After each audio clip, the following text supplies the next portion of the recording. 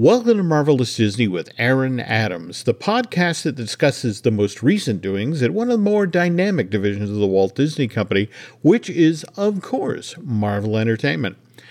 This is entertainment writer Jim Hill, and my co-host, the amazing Aaron Adams, and I are recording this week's episode on Wednesday, August 2nd, 2023, which, by the way, on this very same day, August 2nd, 1962, that's when Loki actually made his debut in Marvel Comics. He made his first appearance in Journey into Mystery number 85. And when we first met Loki, he was trapped inside a tree.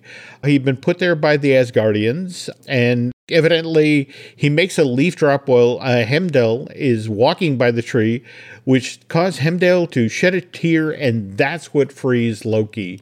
And that's why we have this character today, You'd honestly be amazed, Jim. I mean, the exact same thing happened to me just a couple of weeks ago. I was stuck in a tree. I made a leaf fall. Somebody cried about it. Bingo, bango. I'm out free again. It's more common than you would expect. I learned so many things on this show. Okay. But again, face it, Loki has become a favorite since 62. In fact, that certainly came home with the release yesterday of the season 2 trailer for the Loki limited series. And Disney was trumpeting today that just in the first 24 hours, it broke viewership records for that subscription streaming service. Over 80 million online views. And not to belabor the obvious here, but I think one of the other reasons that Disney is trumpeting that a Marvel limited series, people are really excited. They watch the trailer a lot is, boy, the numbers that have been coming in for the, I guess, series finale for Secret Invasion, not good. Not good. Do you think the Loki trailer's release had anything to do with the fact that Secret Invasion didn't light the world on fire? Did they suddenly kind of go, oh no, it didn't go gangbusters and people aren't raving about it? What do we got cooking in the kitchen, guys? Can we release anything now? Do you think they pushed up that trailer to make that happen at all?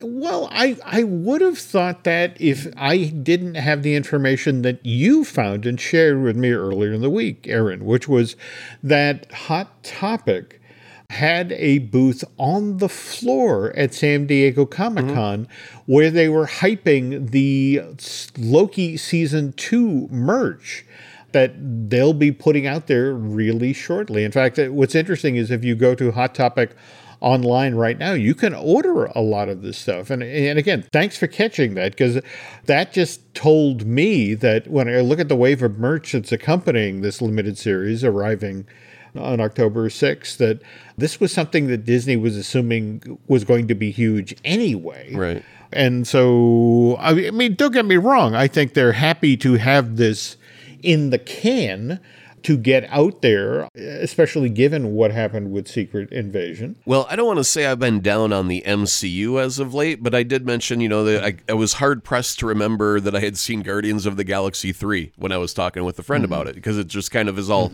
blurred together into a colorful mash of just stuff. And when this trailer dropped, I was thoroughly rejuvenated in my excitement for the MCU. And, I haven't had that vibe necessarily for Secret Invasion. I knew it was coming, and yeah, it'd be cool to see Nick Fury do a thing, but it wasn't the end-all be-all. And so when you're kind of leaving a series going, yeah, it was okay, that's not a great place for anything in entertainment. No, you need to praise it or you hate it. That's usually about how it goes, and it's either, it lives or dies. And in these instances where Disney's not doing a series 2 of Secret Invasion, right? They're just doing what happens to fit their storytelling in the moment. So it's like it almost doesn't even matter if it failed, because we're not going back to it. But the Loki trailer, when I saw that, I did get thoroughly excited, and I went, okay, now this is what I want to see more of. Yeah, and then now, toward that end, folks, we will talk in depth about this trailer in the second half of today's show, particularly who shows up front and center in the final moments of the trailer. But first, the news, and news portion of Marvelous Disney is brought to you by Touring Plan's own travel agency. These obviously very knowledgeable folks can now help you book your very next trip to Walt Disney World, plus toss in a subscription to Touring Plans for free. So if you're headed to Florida anytime soon, please check them out at touringplans.com/travel. Aaron and I were pre-gaming just a few moments ago before we got started here, and we were talking about how there's not as much news, largely on the heels of the continuing writers' strike and actors' strike. Though, Aaron, I don't know if you saw the story that broke just yesterday, that evidently the producers are looking to sit down with the writers on Friday of this week. That would be August 4th. In fact, that's the day the show goes live. That said, the fact that we are 100 days now into the writer's strike, and I want to say coming up in a month since the actors went out, this is having an impact. And did you see the news about Sony changing up all of its release dates? Oh, there's that applause sound effect coming out of nowhere again. Yeah, no, I think it's a good move that they did that. I mean, there were obviously the Spider-Man you had mentioned just wasn't going to happen on that release date. So the fact that, that got pulled entirely off of the schedule, I thought was a very smart move there. Mm-hmm. So they can, see what's what in reality, and then actually set a date on the calendar that jives with that, as opposed to them chasing an unrealistic release date and everybody being rushed and working 30-hour days. And, that's just crazy. So yeah, I think it's all good news that they're moving stuff. And the thing that I was surprised the most by was the Craven getting pushed back like a whole year. Yeah, but there were certain moves that suggest confidence in project. I mean, for example, all right, Madam Web only being moved up by 2 days. That was originally supposed to open in theaters on February 16th. It's now being bumped up to, it's a Wednesday opening now, but it's going to be on Valentine's Day, February 14th. On the other hand, Venom 3, supposed to be out in theaters in kind of now what's considered the classic Venom spot, the first week or so of October, so it can then do Halloween business. But they are now opting to drop that in the middle of July, summer blockbuster season. So that's kind of an interesting choice. But to circle to what you mentioned about Kraven the Hunter, the fact that was supposed to come out October 6th of this year, and to see that pushed all the way back to August 30th. I mean, there's no way to describe August 30th as being in summer blockbuster country. I mean, that's literally almost Labor Day. That doesn't speak confidence in the studio. And more to the point, when you push a film that far back, there's only one reason: reshoots. Yeah, well, I mean, it's not the fact that it only got pushed that far back. Mm-hmm. It's the fact that it really wasn't that far away to begin with for its initial release. I mean, October 6th was not that far away. Mm-hmm. Mm-hmm. And so that had to be, pretty much done. Almost had the bow on it, ready to ship it out the door and done. Mm-hmm. But they decided, for whatever reason, that it needed a lot more work. Yeah, and that's a good thing. Mm-hmm. When they realize that what they're putting out isn't great. Mm-hmm. We don't want another Morbius. Yeah. And if that was what we were comparing the trailer to right off the bat of, it looks like Morbius Part 2, just, a steaming pile, then yeah, I'm really happy that someone heard the outcries and went, maybe we should look at this again. You're not wrong there. Though, to circle back to what you were saying at the top, previously, Spider-Man Beyond the Spider-Verse had a locked-in release date of March 29th of next year. And what's kind of interesting is that Ghostbusters Afterlife sequel that Sony was prepping, which was originally supposed to be their big holiday release for 2023, has just been pushed to another holiday now. It's going to open on the Easter weekend of 2024. But you're not wrong about this sequel to Spider-Man Across the Spider-Verse. I mean, various stories about the hours people were working and, the issues with the production of that film. if they take some more time and do it right rather than rushing to meet that release date. But I also, Aaron, it's important to note here that Sony is only going to pull that thing off the schedule for so long. I mean, given the amount of money that the sequel to Into the Spider-Verse has made so far, $379 million domestic, $303 million overseas, total worldwide to date of $682 million, and that's $300 million more than the original Into the Spider-Verse made back in 2018. And do you talk with the folks over at Sony Pictures Animation? The first one, Into the Spider-Verse, cost $90 million to make. Even with all of their production-related issues across the Spider-Verse, still only cost $100 million. And I know it's weird to say only cost $100 million, but when you consider that the typical Pixar project is $150 to $200 million, that means that, when you're making $682 million, that's sweet, sweet profit right there, and let alone the, toy sales and that sort of thing. By the way, we're also worth noting here, the Across the Spider-Verse is finally coming out on Blu-ray on September 5th. Though, given what happened with my art of book for Into the Spider-Verse, Across the Spider-Verse, which, by the way, just showed up at the house yesterday, more than a month after it was initially supposed to. I mean, Amazon literally had it listed, and I don't know what the issue was. In fact, it was so funny.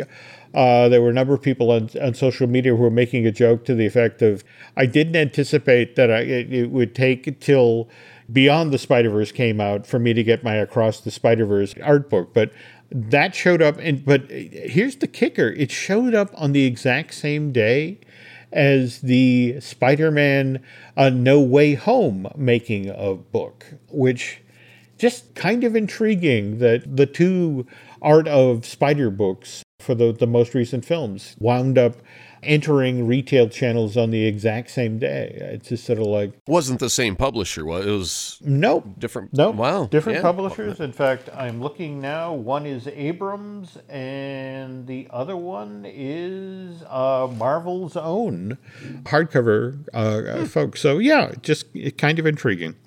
Okay, we've been talking at length here about various sequels, whether it's, No Way Home or Across the Spider-Verse, and I enjoyed She-Hulk. I would love to see another limited series with that take on the MCU, but I'm thinking, given what Titania Manslani just said about Bob Iger, I do not think She-Hulk Season 2 is going to happen. Did you see this quote? Was she giving him grief about something? Yes. Okay, what was the flavor of grief that she was dishing out? This had to do about his comments earlier in the month about the actors picking at kind of an inopportune time to strike, given what's going on with exhibition, and Titania just laid into Bob. Here's what she said. I think he's completely out of touch. Iger's completely out of touch with the workers who make his shows happen, who make people watch these shows, who bring viewers to him, and his money.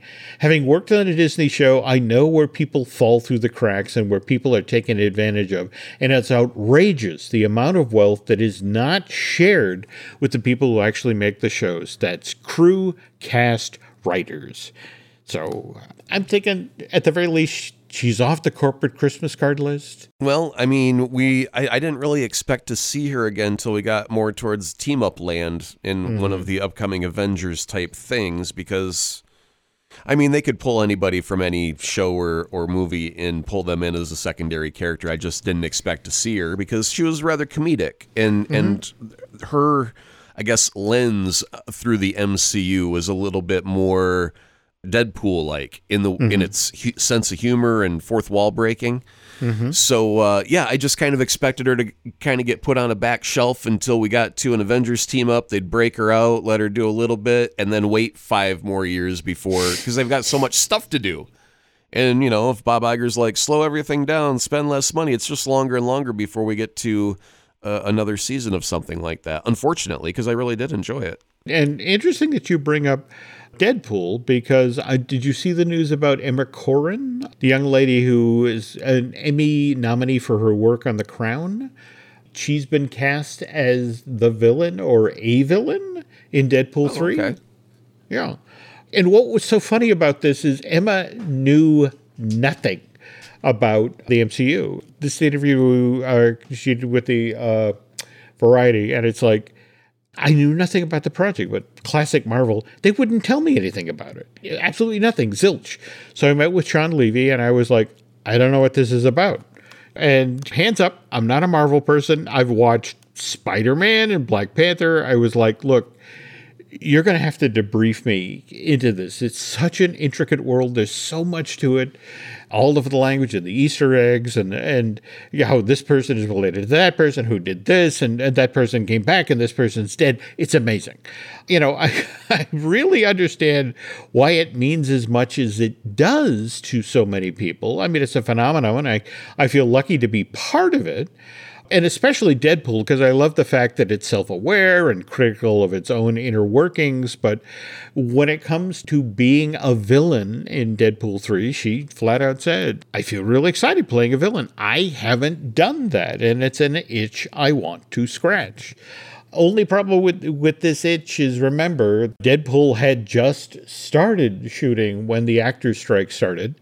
And they've since been shut down. And mind you, Disney still has Deadpool 3 on its release schedule for May 3rd, 2024. But I think it was Drew, when we were talking over on Fine Tuning about this, that said one of the reasons that people are hopeful that the producers are going to come back to the table soon with an offer for both the writers and the actors is because this is dragged on long enough that this is now threatening the summer blockbusters for 2024. There will be nothing to put in the pipeline if they don't get this turned around soon. And one of the movies that will be going forward during this period is Armor Wars. Oh, damn it. See, I was so hoping with no actors, no budgets. I was hoping you were going to say a new show featuring Bob Iger and this penny whistle, where he'll just play it for an hour because we don't have anything else. But okay, Armor Wars, I'll be okay with that. Go ahead. I'm sorry. Okay. All right. But what's kind of interesting about this whole thing, and remember, we just had Don Cheadle, Rhodey character who, for much of Secret Invasion, was a Skrull masquerading as Rhodey, and in the final moments, should we be hammering on the klaxon here? We're assuming at this point. I suppose I should probably hit it at least once for courtesy. Okay, courtesy klaxon coming, folks. Okay, there we go. But Rhodey is revealed to have been a Skrull for quite some time. And in fact, the gentleman who directed Secret Invasion, in fact, was just talking about how he was kind of terrified that he'd get all sorts of hate mail and death threats and that sort of thing for basically revealing that Rhodey could have been a Skrull as long as Civil War back in 2014.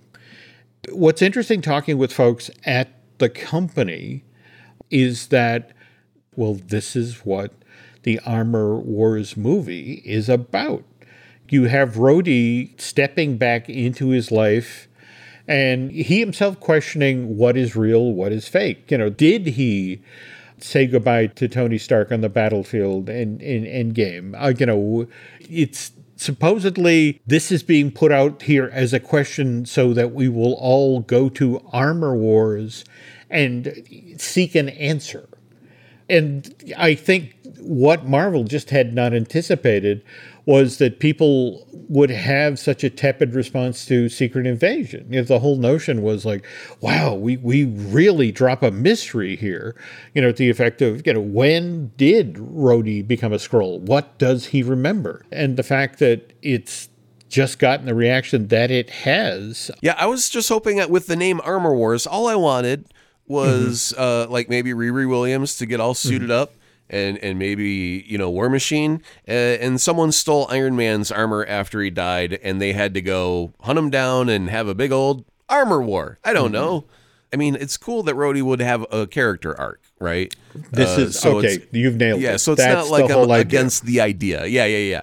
You totally need that aspect of it, but I don't want it to be the only thing. I want high flying, falutin action, and especially since Secret Invasion seemed very ground level, not a lot of super stuff happening. And unfortunately, when it did, it made me giggle because it looked like she had a baby Drax arm. But that's a different story. I saw that picture online, by the way. I was just scrolling through Twitter, and I saw that very image that I mentioned, and I showed it to my wife, and I told her what the scenario was in the show, and I showed it to her, and she just laughed. She's like, I don't care. That looks stupid. And I'm like, okay, so it's not just me. Your first reaction is to laugh at that. And I think, if that's the case, then you just go, well, maybe that effect doesn't work for that character, and we'll scrap the Drax arm and do something different. Give her the glowy, Carol Danvers power arm. That looks cool. But anyway. No, I mean, look, you're not wrong. In fact, the interview with Ali Salem that the director talked about when they went into shooting the battle between the Super Skrulls, I mean, they were literally working off of the series of storyboards that had been created. And, the whole notion is like, okay, we got the live action elements we need for that. And, you hand it off to post and you hope for the best. It's like, okay, that looks good as a drawing. Is the effects house that we hire to do that particular section of the film, are they going to be able to deliver the goods? And in this case, I think you are correct. That's a really bad shot. Now, Armor Wars was supposed to be a limited series just like Secret Invasion. However, September of last year, a decision was made by Marvel Studios to the effect of, nope, this is going from being a limited series to a theatrical release. And what's kind of interesting in talking with folks at Marvel Studios is suggesting that they just, at that point, had the early cut of Secret Invasion in hand. And the notion of, we're now going to play out Rhodey's story much like we did with Nick Fury, stretching this out to 4 hours of storytelling. And what's kind of interesting is the folks at Marvel evidently looked at what shape Secret Invasion was in, and it's like, let's not do that again. Let's tell this in one concise 2-hour-long theatrical release. So I'm fascinated by that. Maybe Secret Invasion didn't work as well as we thought. So maybe if we're, this is a story we need to move along, be a little faster, a little more concise. Well, I'm just kind of surprised by that because, when we have Echo, that's going to be all dropped at once.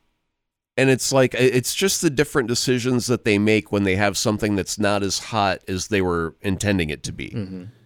And in this case, if they looked at an earlier rough cut of Secret Invasion and they realized it wasn't clicking as much as they wanted it to, that leads them to make Armor Wars a 2-hour movie. But then when they get to Echo and it's not clicking, they go, you know what? We'll just drop all of this all in one shot. So I mean, they're making different decisions based on the same outcome of this isn't the hottest thing we want it to be. So I'm kind of wondering, is there a learning curve that they're experiencing that we're not aware of yet, or are they just trying different things to test how it all works? Because I mean, streaming's relatively new. Yeah, I think the one thing you're forgetting here is Samuel L. Jackson, who you want to go out and help promote under normal circumstances, not with a writers and an actors strike, but you want a Samuel L. Jackson to go out and promote the Marvels come this November. And the very thing you were talking about, this probably isn't as good as we want, but we don't want to tick off Sam. And remember, this was originally supposed to click straight into the Marvels. So, it's just the whole notion of, if we dump this, that suggests then we don't have confidence in Marvel. So there were a number of agendas being serviced here. And so when they look at the early cut, were they not as enthusiastic as they hoped, but at the same time, they didn't have a whole lot of options. Right. Okay. So we're talking about actors doing Marvel projects. And Seth Rogen has been out this past week doing a promotion for Teenage Mutant Ninja Turtles Mutant Mayhem, which he wrote and, helped produce and that sort of thing. And he got asked, would he ever take on a Marvel or a DC project? And he responded that he wouldn't, mostly, honestly, be because of fear. That he and his writing partner, we have a very specific way that we work. Me and Evan Goldberg, we've been writing partners for 20 years at this point, and it's what's so funny. It probably involves more marijuana than Marvel is comfortable with. Well, that. I mean, he's got his own smoking company for crying out loud, so I could see that. It does, though. He was just talking about how he does not do edibles because you can't turn off an edible. But but he was talking about, look, there's a lot of Marvel things that I love. But it's mostly a fear of how would we, and he's talking, he and Evan, plug into the system they have in place, which seems like a very good system and a system that serves them well. But is it a system that he and Evan would get frustrated by? And that's what was fun for them about Mutant Mayhem is we're the producers of this. So he dictated the system. And when it comes to these big franchisee things, that process works for them. That's fine. But when it comes to what we do, we're control freaks. Yeah, I can understand that. It's the same way, like, I would love to see Edgar Wright, direct for Marvel after that whole Ant-Man debacle went down. It's just like, I understand why it won't happen, but boy, would I still love to see it happen. No. Definitely. And speaking of control, based on that trailer, it looks like Loki has little or no control come season 2 of this limited series. But we'll discuss that in detail after this break. I wanted to take a moment to acknowledge the loss of a performer a lot of us loved and enjoyed his work for years. And of course, that's Paul Reubens, Pee Wee Herman, who passed away at the age of 70 earlier this week after a 6-year battle with cancer. And I know Paul did not make any Marvel movies, but he is in Batman Returns. He's actually Oswald Cobblepot's dad. And what was genuinely sweet this week was to watch Tim Burton reach out and talk about how, I wouldn't have had the career that I have if Paul Reubens hadn't taken a chance on me when it came to Pee-wee's Big Adventure. And he did actually play a superhero at one point. Have you ever seen Mystery Men from 1999? Oh, yeah. Okay. Oh, yeah. Okay, so you know the Spleen's superpower, which... Apparently, he also was, I didn't know this, he was on Buffy the Vampire Slayer, and he, I guess, reprised his character recently in What We Do in the Shadows. Yes, he did. But again, just to be clear here, he was in the original Buffy theatrical release, not the series. But it was kind of sweet to see him show up at sort of a vampire congress. It's like, hey, that character's back. Right, yeah. But it's such a sad loss, and he was such a huge talent. So I want to extend our condolences to the friends and family of Paul. And there's a lot of great work, a lot of stuff we'll all enjoy for years yet to come, but it's always sad to lose somebody like that. So, okay. So, again, folks, we are about to talk about the trailer for Loki Season 2, which will be debuting on Disney Plus on October 6th of this year. So, Aaron, have at it. What caught your attention? What leaped out at you? Well, the very first thing... it's terribly funny, but I noticed the herky-jerky motion as he slipped in and out of the time stream, I guess is what they're calling that thing. Time slipping, but, yep. Yeah, so it was, I want to say, maybe a month ago that I had posted on the Twitters a image or a video of them shooting Loki out on the street somewhere. And Tom Hiddleston was just kind of wildly, manically jerking about. Oh, wow. And we were like, I wonder what the heck that's all about. Okay. And now and that actual scene with the proper background is in the trailer from that shot that I posted. So I was able to actually go, that is exactly the moment that I was wondering about, and now I know. Okay. But the visual effects of that look really interesting. It's new. It's different. I don't know how it applies to the story at all. But that right there is the first thing that says, oh, here's a new thing, and I can't wait to play with that toy for a bit. See what that's about. Well, I have to admit the introductory scene where Kei Hyun Kwan, the gentleman who took home the Oscar earlier this year for Everything, Everywhere, All at Once, short round for those of you who are Indiana Jones fans.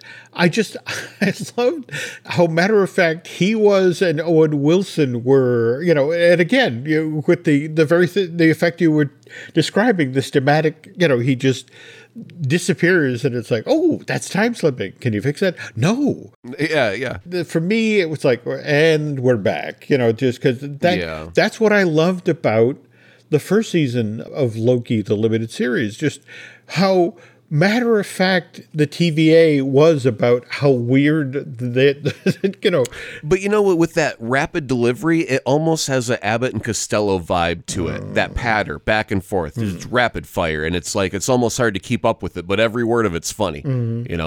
Well, that's illegal. Yeah, but you just saw him do it. Yeah, I did. Can you fix it? No, I can't. It's quick.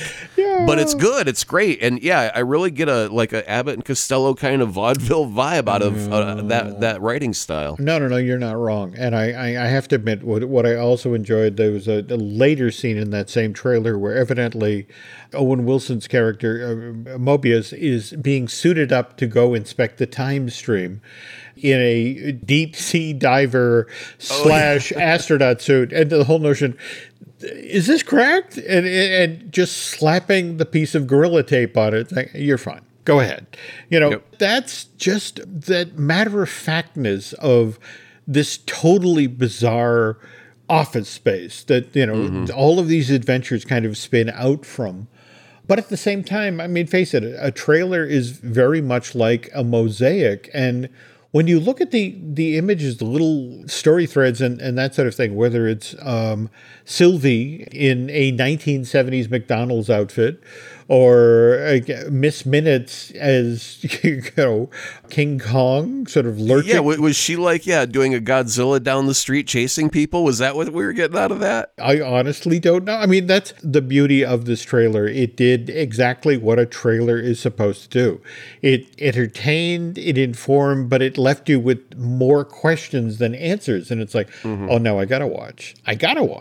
No, it looks terribly fun. Yeah. It really does. But let's now talk about how it ends with Jonathan Majors' character.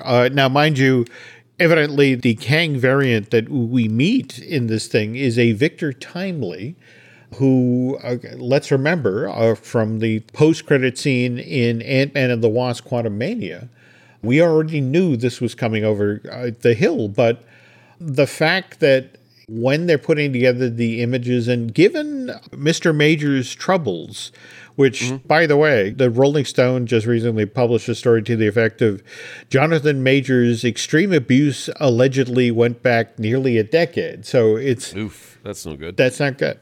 But the fact that it's like this story revolves around this character, and this is where we leave you, and this is one of the big reasons you need to come back here to watch this. So no, I was happy to see that they didn't completely just obliterate any reference to his character out of fear of what his public persona may be at the moment, because he is an important character. I mean, if you're going to get to the Kang dynasty, guess what, the guy's going to have to show up from time to time. No, this is true. That's what everybody signed on for. And so I'm thankful that they didn't completely just get rid of him from the trailer, that he still has a presence. And when it comes down to it, you have to at some point say, he who has no sin, cast that first stone. Yeah, I know. I mean, it's not, abusive relationships are not good to begin with. So, we're not going to say, oh, it's okay. Nothing stupid like that. No. But a human can be rehabilitated. They can go to therapy. They can learn to be better than what they are today. And it's I think that instant of I hope that's what we get out of it eventually. Is he ends up becoming a better human. But after that, Marvel cannot just make him not exist.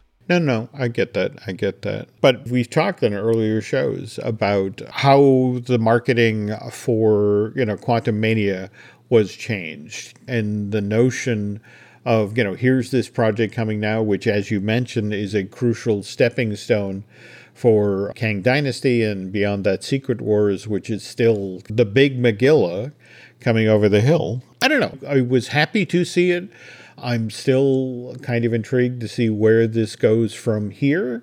But face it, people are complicated. And in fact, I've been talking with folks just recently, for example, about John Lasseter, animation pioneer, and did amazing things to make CG as a media, but now has this complicated legacy of employees at that animation studio talking about inappropriate touching, and it's just one of these things where, what is it they say, that death is the ultimate disinfectant. It's always fascinating for me to watch controversial figures who pass away, and then it's like, oh, cool, now we can use their or talk about them and their histories without feeling guilty about it because they're not allowed to get mad. Yeah, I mean, it just in the past 24 hours to watch the number of folks who wanted to talk about Paul Rubens and Pee Wee Herman, but at the same time, what would come up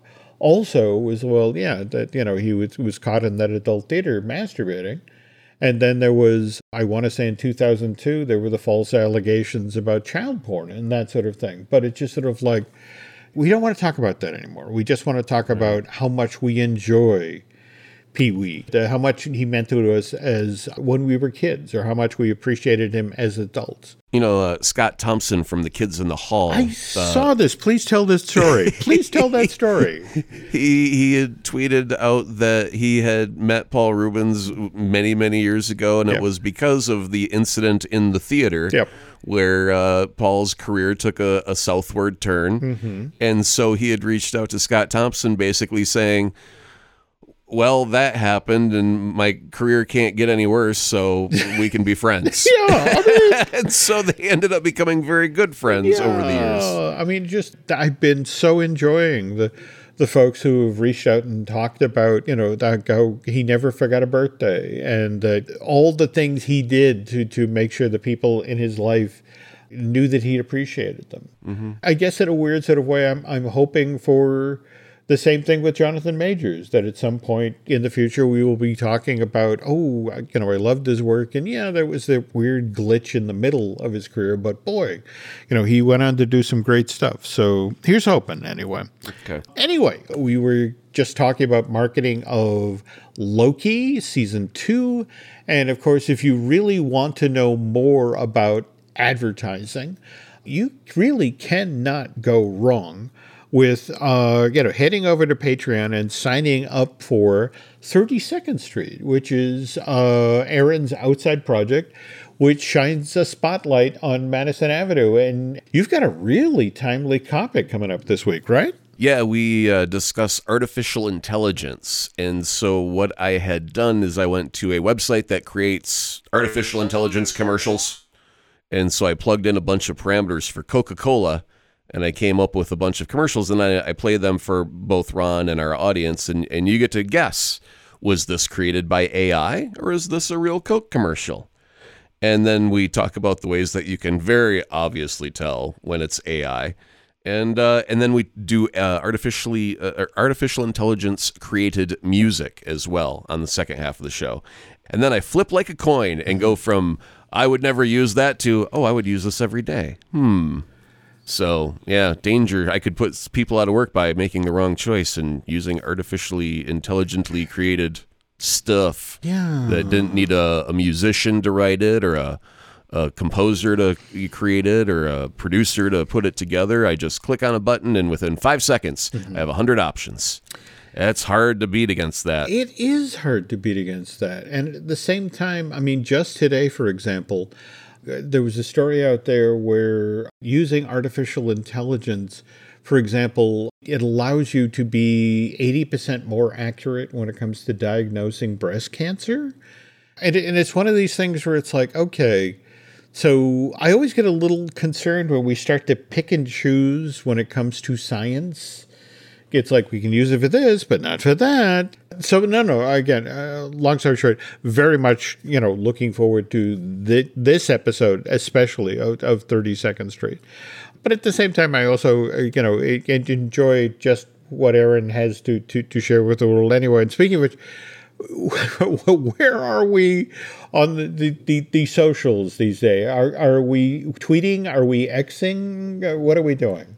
Well, I don't like saying that I'm on X because back in the day that used to mean that you were taking ecstasy. And I just want to steer away from that. That's a bad message for the kids. So I'm just going to say I'm on Twitter. Okay. And we're going to leave it at that. Okay. And if you want, you can find me at Azaprod, AZAPROD. And by the way, Jim, while we've been recording just in this last hour, I got a message from listener Chris Jesp1.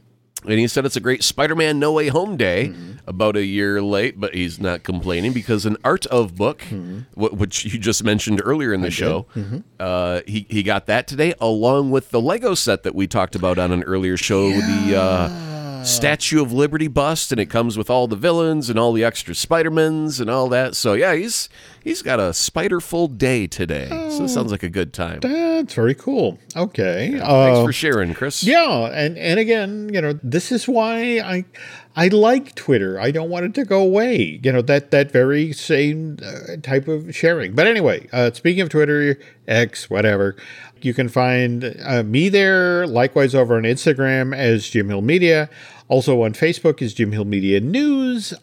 Also want to remind you folks that we do have a couple other podcasts here you might want to check out. We, of course, have Disney Dish, which I do with Len Testa. We likewise have Fine Tuning, which I do with Drew Taylor, who I would be remiss if I did not mention that he's got his wonderful Light the Fuse, which he does with Charles Hood, which just recently has become the official Mission Impossible podcast. Thank you, Paramount. And then Brian Gahn and I will be working on a brand new Looking at Lucasfilm. So if you folks could do Aaron and I a favor, if you could head over to Apple Podcasts and rate and recommend, well, not just the show you're listening to right now, Marvelous Disney, but also 32nd Street, that would be cool. And if you really, really, really like what you heard here tonight, if you want to head over to Bandcamp and subscribe, that would be cool as well. All right. Anyway, folks, thanks for listening, and we will be back soon.